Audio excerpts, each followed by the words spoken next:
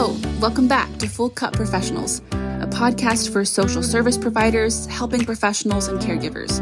If you take care of people, serve people, work with people, then this is a podcast for you. In the last episode, we dove into the stress response. So if you missed episode 2, that's a great place to start because we're building on that in this episode, talking about polyvagal theory. Sounds really complicated, but Faith breaks it down for us in a really understandable way. And while the first part of this episode is a little bit technical, it gets really practical as we unpack how this plays out in our everyday life and what we can do to navigate this kind of innate physical response that we have to stress so that we can keep showing up in the way that we want to, in a way that's impactful but also sustainable. We are so thankful that you're here, and I really hope that you have some moments that we did in this episode where we go, oh, maybe that's why I respond that way, or that's why I feel that way. We hope that you feel heard and seen and like you found people that go, oh man, I get you. I know what that's like. We're so thankful for all that you do, and we're so glad that you're here. Let's dive into the episode. Hello. Welcome back. Hello. Welcome back to you. We are here, the Full Cup Professionals podcast. To you that is listening, we are so excited that you are here. This is episode 3. Yeah. If you're just finding us, just tuning in, we really dove in talking about some of the basics of what we're talking about today in episode 1. So if you are so inclined, we would highly encourage you to go back and check those out, because today we're talking about something that honestly sounds super fancy and very clinical. Yes, it sounds clinical. It sounds advanced, but the application of this is so practical and so helpful for everyday use. Yeah. So, and actually like very simple. Yes. Yeah. Well, and that's why you are the clinically trained psychotherapist, licensed master, social worker person that's going to walk us through all of this. So Faith, let's kind of just dive in. We always start with talking about what's in our cup because, you know, you and I are always drinking something. Yes. Mostly good things. Mostly good things. Yes. What do you have today? Oh, it's funny that you said that because today I'm drinking Diet Coke, which, you know, I have like a love-hate relationship with. I do know that. But I'm drinking in my Texas cup, which I like love. And I'm drinking my Texas cup today to honor like the Astros and the Rangers fighting each other. They're going to battle it out. But either way, we're going to have the Texas team in the World Series. So that's exciting. But yeah, I'm drinking Diet Coke today. Krista has been along for my journey of like, I should quit Diet Coke. I should just drink as much as I want. And, you know, I've really come to the place of like, if I have one Diet Coke a day, that'd be okay. So I'm choosing to drink it now. Awesome. Yeah. Love that. I've got some Earl Grey tea. Ooh, yeah. In this beautiful stoneware mug. Yeah, that's beautiful. I am coming at you from Boulder, Colorado today, and this mug just feels, it's just very Boulder. Yes. It makes me really happy. Yeah. I'm a fan. It's very you, like very warm and inviting. Thank you so much. Yeah. I cherish that. All right. Let's dive in. Yeah. Okay. So like you said, we have touched on these concepts and like everything we've been doing is kind of building on each other so far. So like first episode, we talked about trauma and like what is trauma. Last time we talked about fight or flight responses, fawn or freeze responses, and all in general, like our stress response. And so today we're going to put all 3 of those together or 2 of those together and talk about the polyvagal theory. Basically what the polyvagal theory is that we have this thing called the vagus nerve, and I'm going to use some visuals because it's easier to conceptualize. So we have this nerve that runs from the base of our brain, which is the amygdala, which we talked about last time, which is our danger scanner. And it runs all the way through our body down to like our tailbone. And so it is basically like a highway between our body and our brain and our brain and our body. And what it does is it's going to send and receive messages of danger or safety back and forth. And that's basically what it's doing all day is the brain and the body are communicating with each other and saying, hey, are we in danger or hey, are we safe? And so that's the vagal part of polyvagal nerve, which is talking about the vagus nerve. And then the poly part means 3. So we have 3 different like feeder roads into this highway that is the polyvagal theory. And so what we have is when you were talking last week about fight or flight, that's going to be our sympathetic feeder road, the sympathetic state of the polyvagal theory.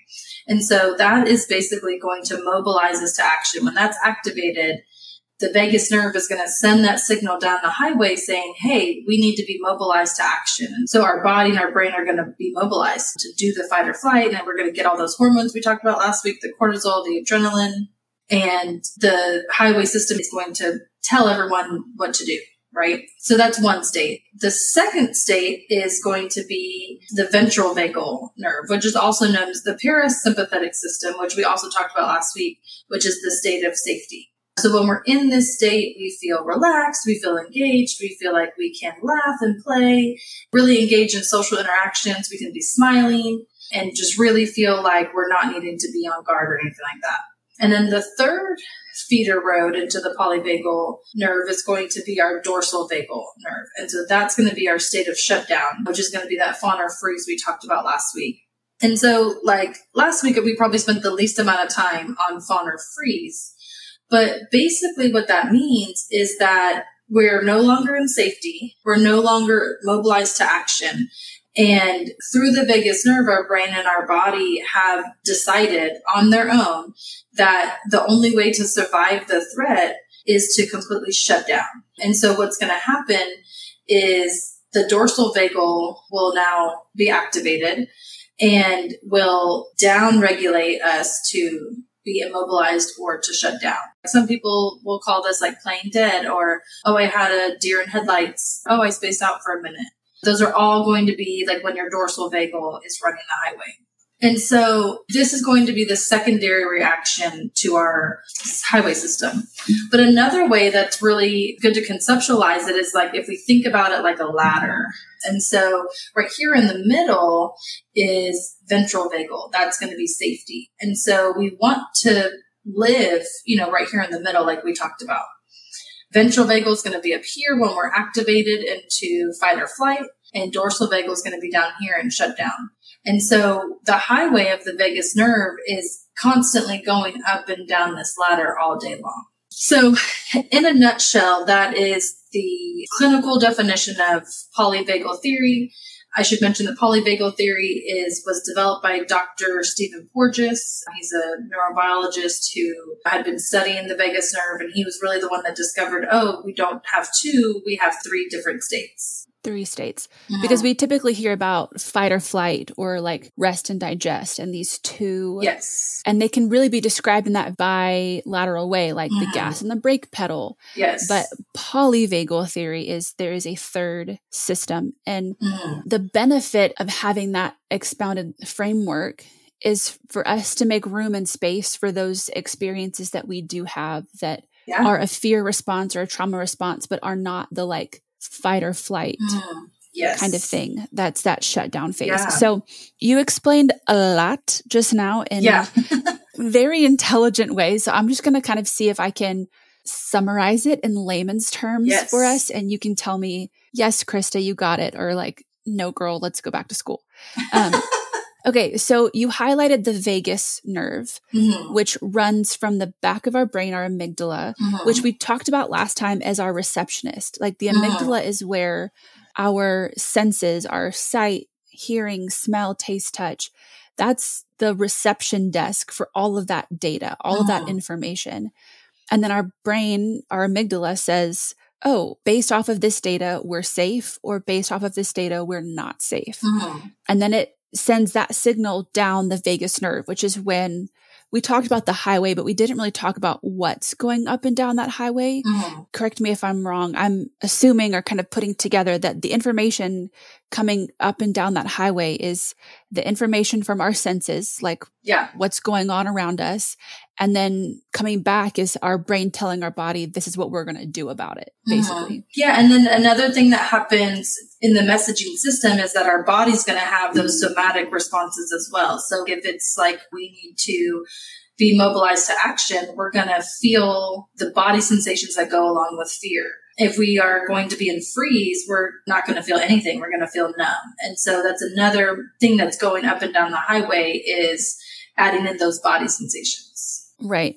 And so there's this massive amount of communication between our brain and our body, but we're not necessarily having conscious control over that process. No, we're not having any conscious control over that process. It's the autonomic nervous system, which is automatic. It's like breathing. It's something that happens without us having to control it. Right, right. So yeah, just as much as we don't have control over our heart beating or our breathing or our blinking, we don't have control over this fear response. When that system takes over, it takes over and we don't really get a say. We've got this big vagus nerve, this main highway, and then these 3 modes where we're either in safety mode. I like that action mode, right? Like fight or flight. We see something that we need to respond to.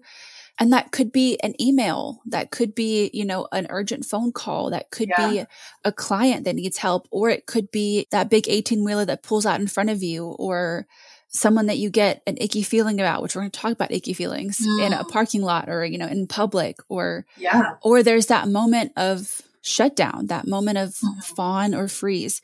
I think we all understand freeze because I think a lot of us can recognize when, after the moment passes, we're like, why didn't I do something? That person yells at us or tells us off, and we walk away from that situation and immediately think of all the things we could have said. But in the moment, we just, like you said, deer in headlights, like we were just silent. We couldn't talk. We couldn't move. So I think all of us have felt that, and we can kind of recognize I just shut down in that moment. But what is fawn, and why is that part of this subconscious fear response? Yeah, that's a great question. So the highway is taking in all the data and analyzing our survival capacity, right? So fawn would show up when we are in a long-term danger situation that we can't flee from, we can't fight from, we can't be always fleeing, we can't be always fighting, and we can't be always freezing.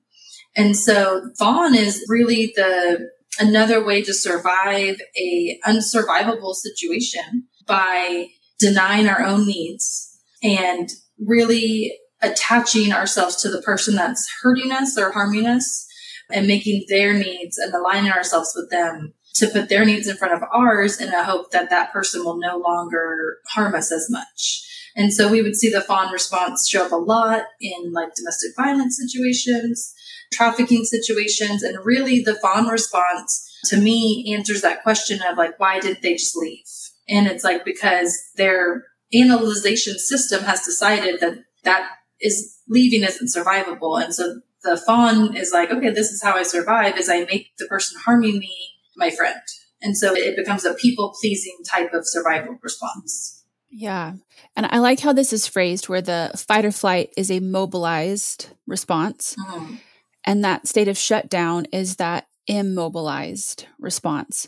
And I think what is so tricky about fawn is that because we're still walking around, talking around, moving, we don't look back at that and go, oh, that was a shutdown response. But the sympathetic, the fight or flight, is asking you to take action based off of your needs, what your brain is telling you, what your body needs for safety.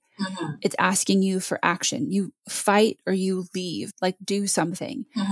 But that immobilized response is asking you to shut down, to not answer your own needs, to just like go offline. And so fawn, even though you are active and maybe talking or doing things, essentially you have shut down to your own needs. And to like your own messaging system. So you may be walking around, but you're not getting those messages anymore of like, oh, I'm in danger, or you're not feeling those body sensations anymore. You're just walking around kind of on autopilot. Right. From the outside, it won't maybe not seem like that, but on the inside, people can know what that feels like. Yeah. Man, our bodies are so incredible. Yeah. And what I find so fascinating and honestly so frustrating about the human survival response is how ingenious it is. Yeah. And also how inconvenient yeah. it is. But what I think is really beautiful is that it asks something of us. It's asking us to respond. It's asking us to honor that we are a person with a story and value, and that what's happening to us isn't giving us the space or the freedom to be who we're supposed to be. At the end of the day, I think that's what's happening. I kind of see it as not so much as asking us, but it's telling us. It's telling us that we have worth based off of the responses that we're getting. And when we go into that fawn response, that's basically what it has decided is, oh, we have to downplay our worth in order to survive. Wow. And that can be a super distressing place to be. And, I talked earlier about like domestic violence and trafficking situations, but this also shows up at work all the time. When we have gone through life thinking, hey, my only way to survive every social situation that I've ever been in is to put someone else's needs in front of mine, the way that shows up at work is, okay, now the needs of this organization are more important than mine.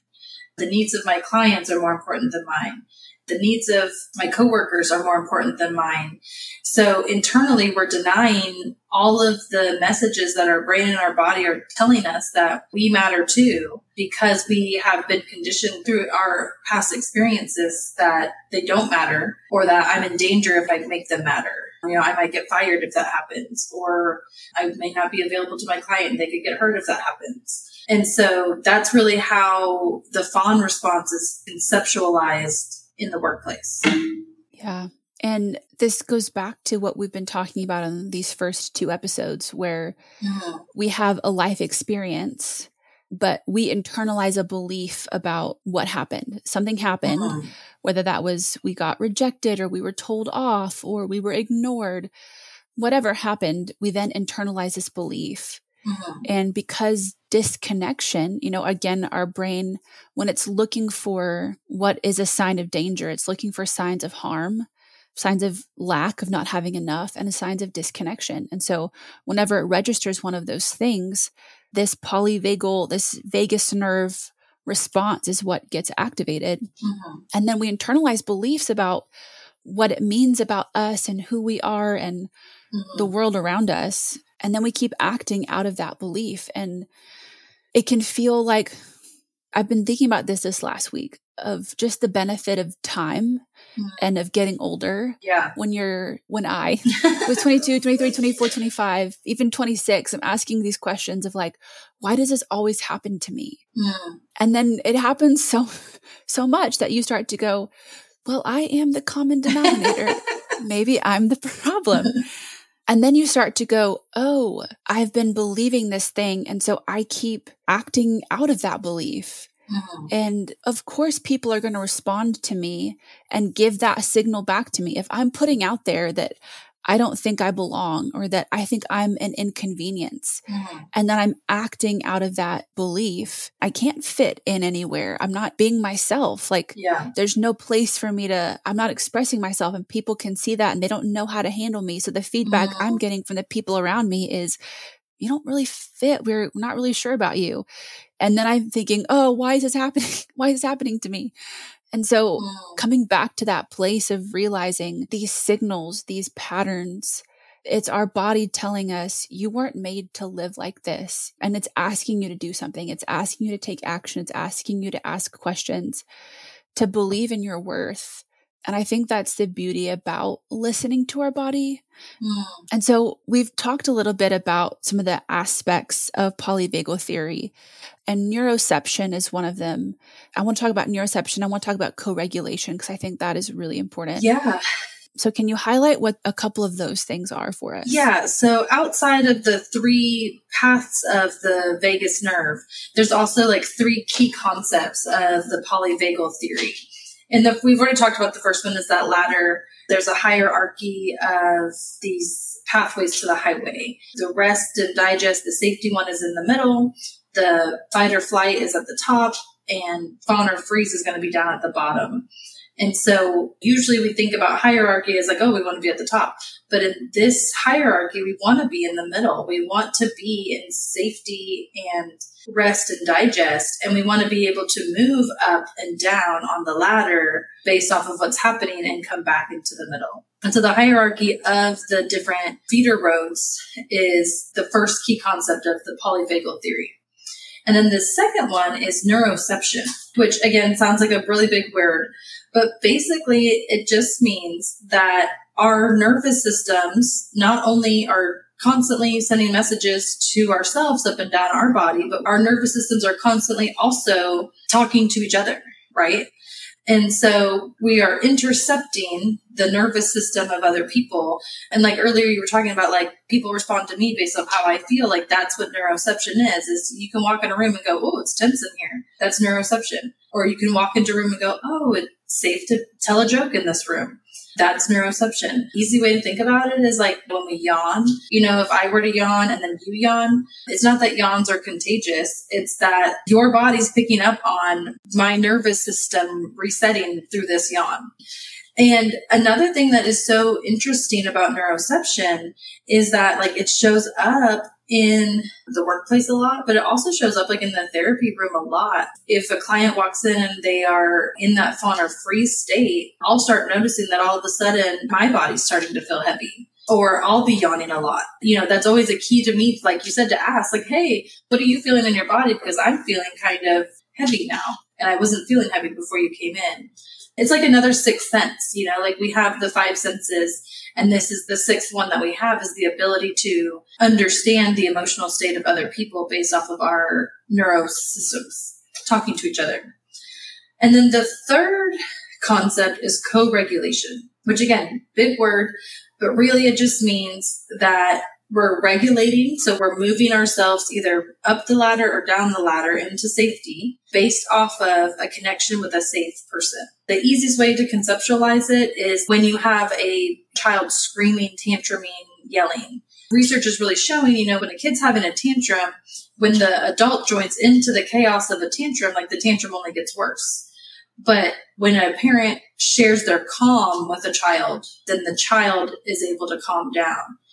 Sometimes co-regulation, like from a parent-child situation, looks like sitting on the floor with a child who's kicking and screaming and going, okay, I see you're angry, but I'm going to sit here with you in this. Mm-hmm. Co-regulation for adults is kind of a more complex topic, because at work, it's not like you can be like, oh, hey, I can see that you're really dysregulated. Let me sit here and, and share my calm with you, because we're all going 18 million different ways. Help me kind of conceptualize co-regulation in the workplace, like through coming back to safety through some trust-based relationships, and how that would look in the workplace. Well, one of the things that I think about, because I recently do trainings for a police department, and this was one of the trainings that we had talked about, was the stress response. And I talked about how we're building resilience. How can we, like you just described it, move our way back to the middle of that ladder and get to a place of safety? And one of the examples I kind of thought of was when law enforcement is in training, or when maybe a new officer is out on the field for the first time and they're in their first dangerous situation, but they're with someone who has some more seniority, who has some more experience, and they're shaken, they're scared, they can feel their heart rate pounding. And this person that they're with, who has some more experience and some more training, their voice is calm, they're giving directions in a clear, even tone. Yeah. Their shoulders are dropped. And even though you're scared and like elevated, because this person is calm and steady and speaking, and all of those tones, right, of the body being under control, voice tone and voice volume, the speed with which you're speaking, the way that you carry your body, your shoulders are dropped, your feet are firmly on the ground, your eyes are forward. All of those things are signs that you're in control of your faculties, right? Mm-hmm. So when I see you being in control of your faculties, I don't feel in control of mine, but I'm looking at you and I'm going, okay, I'm just going to lock eyes on the safety that I see in your body and try to mirror that, as opposed to focusing on the outside situation, which is really freaking me out. But I love what you mentioned about kiddos too, because I had a moment with my nephew this last weekend. We were carving pumpkins and we were using patterns, and he couldn't lay on his pattern right. And he's a bit of a perfectionist, and he got really upset.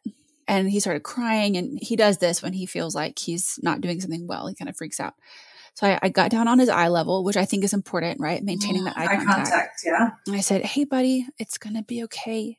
Tell me what's going on. And I can't. It's ripping. I was like, hey, it's okay.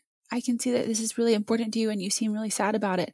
What helps you when you feel really sad? And he goes, a grown up. Oh. And I was like, I'm here for you. I'm here for you. And I love that he was able to vocalize that, because what I heard him say was, I need help regulating. I need help. When I see something big and scary, I need to look to someone else and know that it's going to be okay. And so when we're trying to practice safety, especially for those of us who live and work in environments that are triggering that fight or flight or that fawn or freeze, especially if you have a history of trauma, if you have lived experience with something, and or you've been working in this field for a long time, all of those kinds of things. Can we pause there for just a second? Because I love that you brought that up, because what has been so interesting is that a lot of people who have a lived experience in a certain field, I guess is the best way to put it, end up working in that field. Sometimes that's subconscious and sometimes it is conscious that we, end up working in a field that we have overcome ourselves. But if it is a subconscious thing, we are going to be in a state of stress all the time until we make that connection of, oh, I'm doing this job because I have lived experience in this job, in the population that I work with in this job. Only then can we start to listening to the cues and start answering the questions that we're talking about. So I love that you brought that up, that lived experience of the work that we do plays a huge part in this stress responsible. Right. Because so many of us have either spent most of our life in the lower part of that ladder, right? In the shutdown, the freeze. We've lived through abusive or dangerous relationship situations, chronically feeling unsafe, and we've chronically shut down to our own needs so that we can better blend in and not rock the boat and not pose a threat, or not potentially, I think sometimes our fear is that we're going to lose our support system if we need too much. So we shut that down. So either we've lived in that place and or we've lived in fight or flight, or your personal life is in that dorsal, that shutdown phase. Your work life is in fight or flight, and we have no practice living in safety. And it takes training, it takes practice, especially because our bodies adjust, our bodies catch the memo, and they're like, if all of the information coming up and down this highway is danger all the time, then cool, we're just going to stay here because I feel more in control if I'm always on alert, if I'm always in this pattern versus trying to break out of this cycle. Yeah. But it takes practice. And I think this is where co-regulation really, really comes into play, because again, we're adults. We're supposed to be autonomous at this point. Although most of us have experiences that we missed in our childhood and development that we kind of have to go back and get. But two, it's hard. It's stressful. And when you're not used to something, we need support. And I think what can be really hard, especially in social services, right, is we talk a lot about self-care. In the last year, we love to talk about self-care. Breathe, take a bubble bath, drink some wine, whatever it is. We're always talking about how we can take care of yourself. And the message that at least I'm inferring from that overarching narrative is, you broke it, you fix it. Like, you go take care of yourself. You go get yourself okay so that you can keep coming back to work and keep burning both ends of the candles. And as long as you take care of yourself, you're going to lengthen that wick, lengthen that fuse a little bit longer. But if you can feel that the blowout is coming, like if you can feel that I'm about to burn out this candle or I'm about to blow up, and you're just constantly lengthening that fuse, your body is still registering signals of unsafety. And so to tell someone in that state to calm down or to rest, it's a joke. Your body is not going to rest if it determines that there is a threat. So before we can talk about safety, before we can talk about self-care, we have to talk about you. What is your brain registering as dangerous? And it's going to be different for all of us. What is your brain registering as a threat? Yeah. And so for me, when I was unpacking all of this, I had to come to grips with like, oh, I'm afraid that if I don't show up a certain way, I'm not going to be good. And if I'm not good, then I'm not loved. I'm a bad person. I'm going to be shut off and cast out. Like, I had this deep fear that if I wasn't this angelic being, that I wasn't worthy of love and belonging. And so my brain was like, that's disconnection. And of course, it took me ages to put words to that. Yeah. But what it didn't take me ages to do was have really yucky feelings. The problem was that I wasn't listening. Mm-hmm. And so I think, again, before we talk about how we can build safety, you have to know, what is your brain registering as a threat? What is actively causing stress? What is actively draining you? Yeah. And how can you get around that? And for some of us, it might mean taking a break from our work. It might mean stepping away. It might mean taking a vacation. Mm-hmm. It might mean reassessing and talking with your supervisor about, hey, can I do this a little bit differently? It might just be changing your mindset and changing how you think and feel about it. But we have to understand that our brain is responding to a threat, and we have to identify that, or at least open that up first. So really what I'm hearing you say is like the first step to self-care is listening to our body, listening to what our body is telling us, like listening to that icky feeling that we get when we walk into our office. Yeah. Or listening to that relaxed feeling that we get when we leave the office, and then getting curious about that and going, that happens every day. What does that mean? Right. And then instead of, and there's anything wrong with taking a bubble bath, but responding in a way that actually confronts what the message is that we're getting. Yes. And I think the danger with the self-care talk is that we're essentially gaslighting ourselves to say, you're fine. I gave you a glass of wine. I gave you a bubble bath. We took a walk. We go to therapy. So stop being annoying. Stop asking for help. Like, if we're doing all these other self-care things, but we're not doing the thing our body is asking us to do.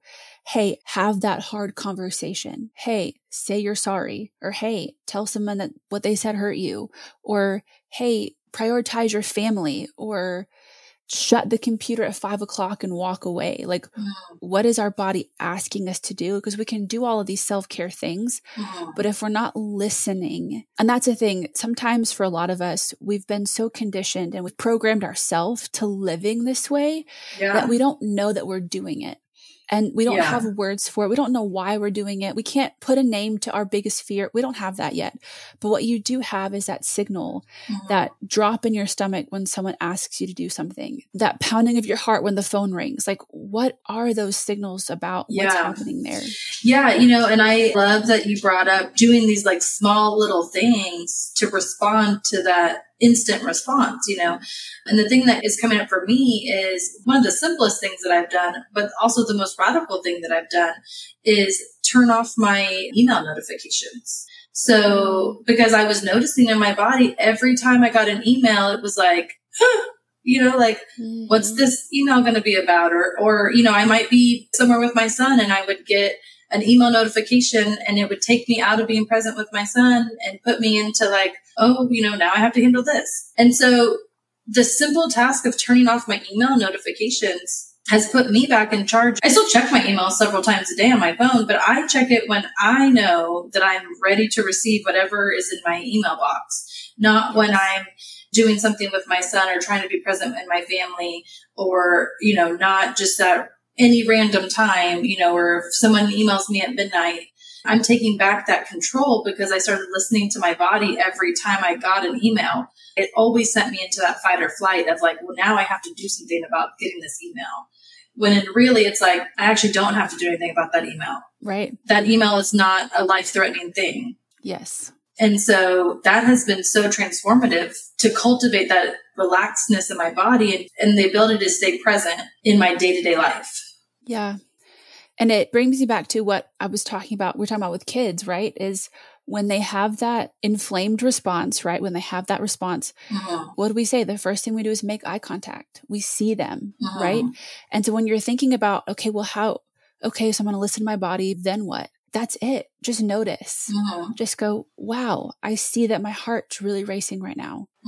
Oh, I see that I feel this pit of dread in my stomach, or I see that I'm starting to feel really resentful or bitter. And just notice, just start there.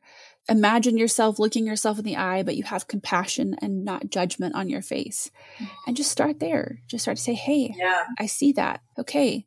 And then I think this is where that co-regulation really comes into play, because So often, again, we're like, I have to calm down. I have to figure this out. I have to get myself back to safety. Yeah. How do I get to the middle of the ladder? Or that there's something wrong with me. Like, oh, there's something wrong with me that my heart jumps every time I get an email. Well, most people feel that way.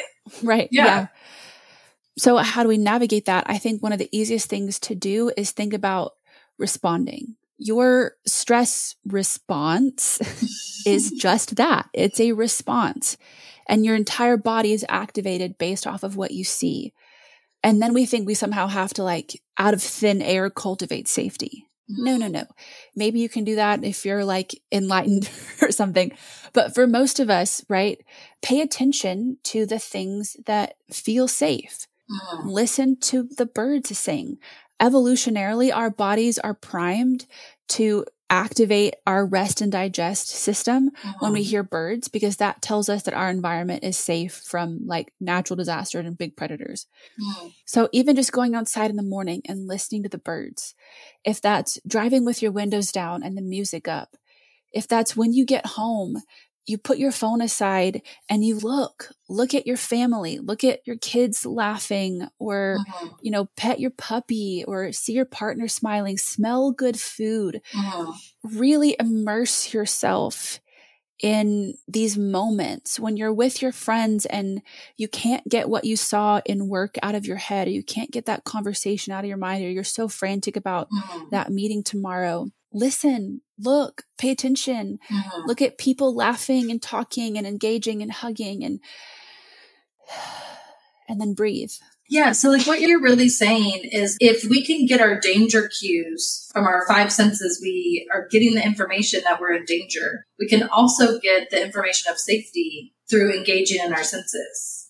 Yes. But the second part that I'm hearing you say is that the danger cues are kind of automatic, but we actually have to be intentional about finding the safety cues in the world around us and connecting that for ourselves of, hey, the birds are chirping, and so that means the world is safe and my body is safe to be in this moment.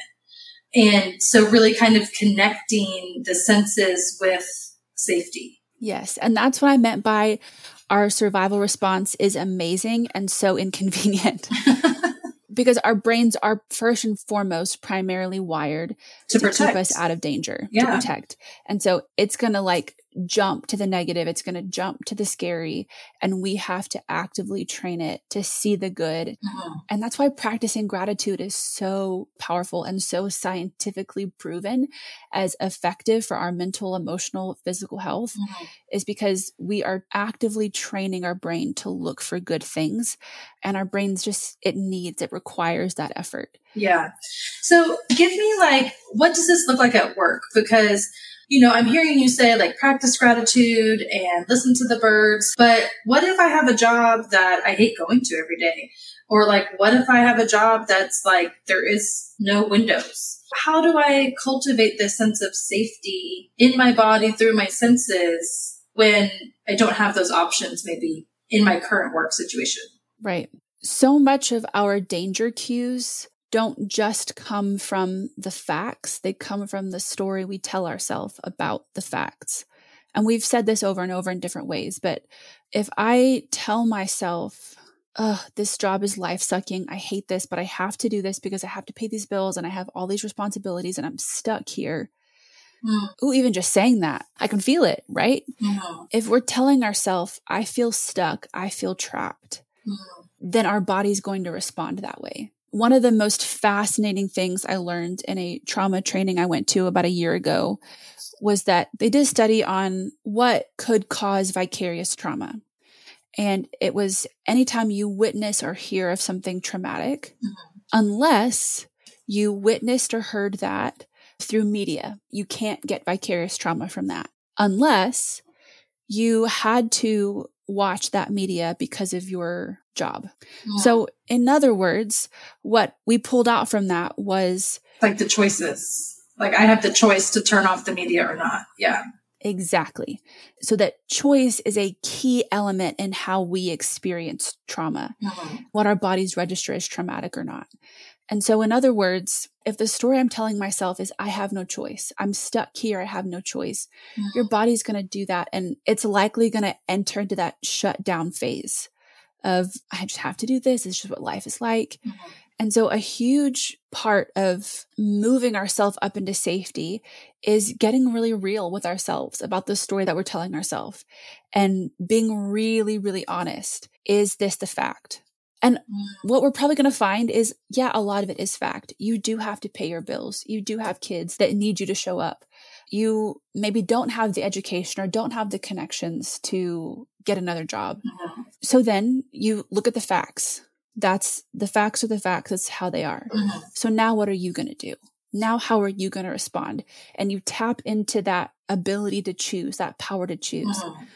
What choices do I have within the facts? Like instead of going, oh, okay, well, I could do this or I could do this or I could do this, but those are maybe like untangible at the moment. We see the situation for what it is and go, okay, within this situation, what are the choices? What are the pathways? What's the agency that I have?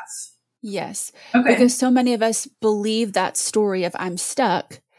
And then we wish for a savior, right? We wish for the pie in the sky. We wish to win the lottery. We wish to, if I could just, we kind of daydream. And what we do is we end up spending a lot of mental and emotional energy on things that are actually outside of our control. And we feel stuck, but we're actually forfeiting some of the control that we do have. Partly our brain is keeping us safe because, again, that's just another something that's being asked of you, right? If you're going to take responsibility for your life or your choices, that's something else that's being asked of you. And if you have a lot being asked of you already, your brain is trying to keep you in shutdown to stay alive. So what I find so amazing about being human, and we are the only species that has this ability to override our survival response. To have a survival response, we've got it, but we have an opportunity to go, I have a survival response, but this survival response is not me. And I can choose to step out. I can choose to rise up. I can choose to navigate this and I can make choices. And so, yes, your brain and body might be putting you in that shutdown mode, but you don't have to stay there. And if you can say, you know what, I'm choosing this job because I love my kids and I want them to have a meal, or I want them to be able to go to a good school, or I'm choosing this job because I really care about this work. And then you get to decide how you choose it. Hey, I choose to show up wholeheartedly from 9 to 5, but at 5 o'clock, I'm going to go home and be wholeheartedly with my family. Deciding not just what you're going to do, but how you're going to do it. And when you can take that power back, it builds up so much self-confidence. It builds up so much resilience. What you're doing is you're telling your body, hey, body, I'm listening. You don't have to yell, because our body cannot speak to us in words. So it speaks to us in symptoms. And if you're experiencing symptoms of anxiety, depression, you've got physical conditions, or you know, those physical sensations that we get, that's our body saying, knock, knock, knock, hello. Knock, knock, knock, hello. And if we don't listen, it's going to start pounding on the door. Yeah. And so the more that we can listen, we can go, okay, body, I hear you. I get it. I see what you need. And I'm doing something about it. And watch, your body will go, oh, okay. Yeah. It's like my nephew. I just had to look in his eyes and he goes, okay. Yeah. It's like, we don't have to sound the alarm if I've already said, oh, my alarm's going off. Right. Yeah. And we don't want to just keep pushing snooze on the alarm. We want to go, okay, I'm hearing that this alarm is going off. And so first I need to know, what is the alarm telling me? Why is it telling me that? And then what do I do about it? That might mean an array of things. But the first step is to start listening to our warning system, listening to what our body says when we get that email notification, or when we walk into our workplace, or when we go to lunch with our coworkers and it doesn't feel like a safe space. Noticing in our body who is a safe person at work and who is not, who holds space for our stuff and who gossips to the next person at work. Right. And just being able to start noticing all of those warning signs without judgment, you know, without saying, well, everyone else is fine, so what's wrong with me? And going, oh man, I'm noticing that my body doesn't feel calm right now. I wonder why that is. is a huge game changer. Yes. And I think that is, again, like if people are asking, okay, well, where do I start practicing this? This is where you start. You start by listening to your body without judgment. And for those of us who have been in social services, who identify ourselves as helpers and givers, or maybe you've grown up in a religious context where you were taught to be selfless, we have a lot of judgment on ourselves and on how we feel. And you don't need my permission, but I am giving you my permission. I'm telling you, you have an innate permission. It's not mine. You have it to listen to your body. And it's okay that you feel uncomfortable. You don't have to know why you feel that way. You're not a bad person. You're not judging them. Just ask questions, just give yourself some time and space. But we have those feelings of, oh, I don't want to do that. And then we go, oh, you're so selfish, Krista. Yeah. These people don't want to be trafficked. Get your butt to work, or we can just be so harsh. And we have those feelings, right? Those, oh, I don't want to do this, or, oh, I don't like this, or I feel uncomfortable, or I feel weird. We're in the middle of a meeting. Like we can't figure out why we feel weird yet. We just feel weird. And then we're like, yeah, sure. I guess I'll do that thing, or sure, we'll work together. Yeah. And so just noticing, like, it's okay to ask for time when you don't know why you feel the way that you feel, but you feel weird. And we want to be people that show up for others. We want to be people that are in it and are present with pain and reliable and kind and generous. That's why we got in this work. We want to give. But I think if we have that sense of judgment around ourselves, when we feel that sense of just tired or depleted, or I don't want to do that, and we immediately resort to judgment, we don't ask ourselves, hey, what's going on here? We don't stop to look ourselves in the eye and go, why? Are you okay? Do you need something? We just automatically assume that we're bad, selfish people. Yeah, if we don't treat ourselves the way that we would treat somebody else. Never. Which for our clients is so confusing and doesn't build safety and trust with them. If they can see that we are asking them to be kind and patient with themselves, but we're not doing that in ourselves, these people can read that. That's neuroception. They can sense that. And then they're going, well, why do I have to be kind and patient with myself, but you don't have to? Do you have something that I don't? Are you more advanced or more enlightened? Are you on a different level than me? Or are you practicing do what I say, but not what I do? Exactly. Right. Yeah. So if we want to build trust with our clients, if we want to truly empower them and let them know, hey, you're a human with all of the flaws and struggles and all of the power and strength and beauty, and you got this, we have to believe that for ourselves. Yeah. And part of what I am envisioning in this, what I'm hoping will be a revolution in the field of social service, is this key right here, is when we see it for ourselves and we realize, oh man, I'm a human with all of the flaws and struggles and all of the strength and the beauty and the power. And you are just like me. I'm not on a different plane than you. I don't have to have it all together. I need help. You need help. We're all helping each other. We're just figuring this out. I think a world like that is really the world that we're dreaming of. And we just haven't gotten there yet because we have felt so much pressure to be superheroes, to be invincible, to be without needs. An effective social service does not mean that you don't have needs. Yeah. Yeah. That's my little soapbox for the day. End scene. Yeah, that's true. Just because we got into a job, that we chose to get into a job to help other people, does not mean that our humanness and our human needs have also stopped. Right. The ability to help ourselves and to respond to ourselves is what gives us the actual ability to respond for other people and to show up for other people. Yeah.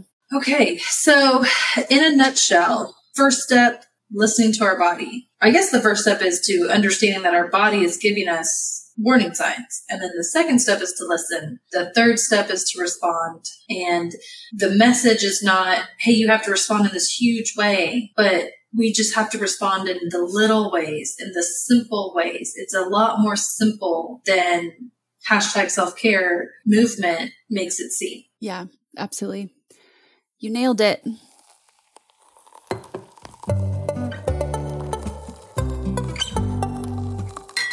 Thank you so much for tuning in. We are so excited that you're here. We want to see this show grow, and you can help us do that. There are a few ways to help podcasts grow. One of them is simply by sharing the show.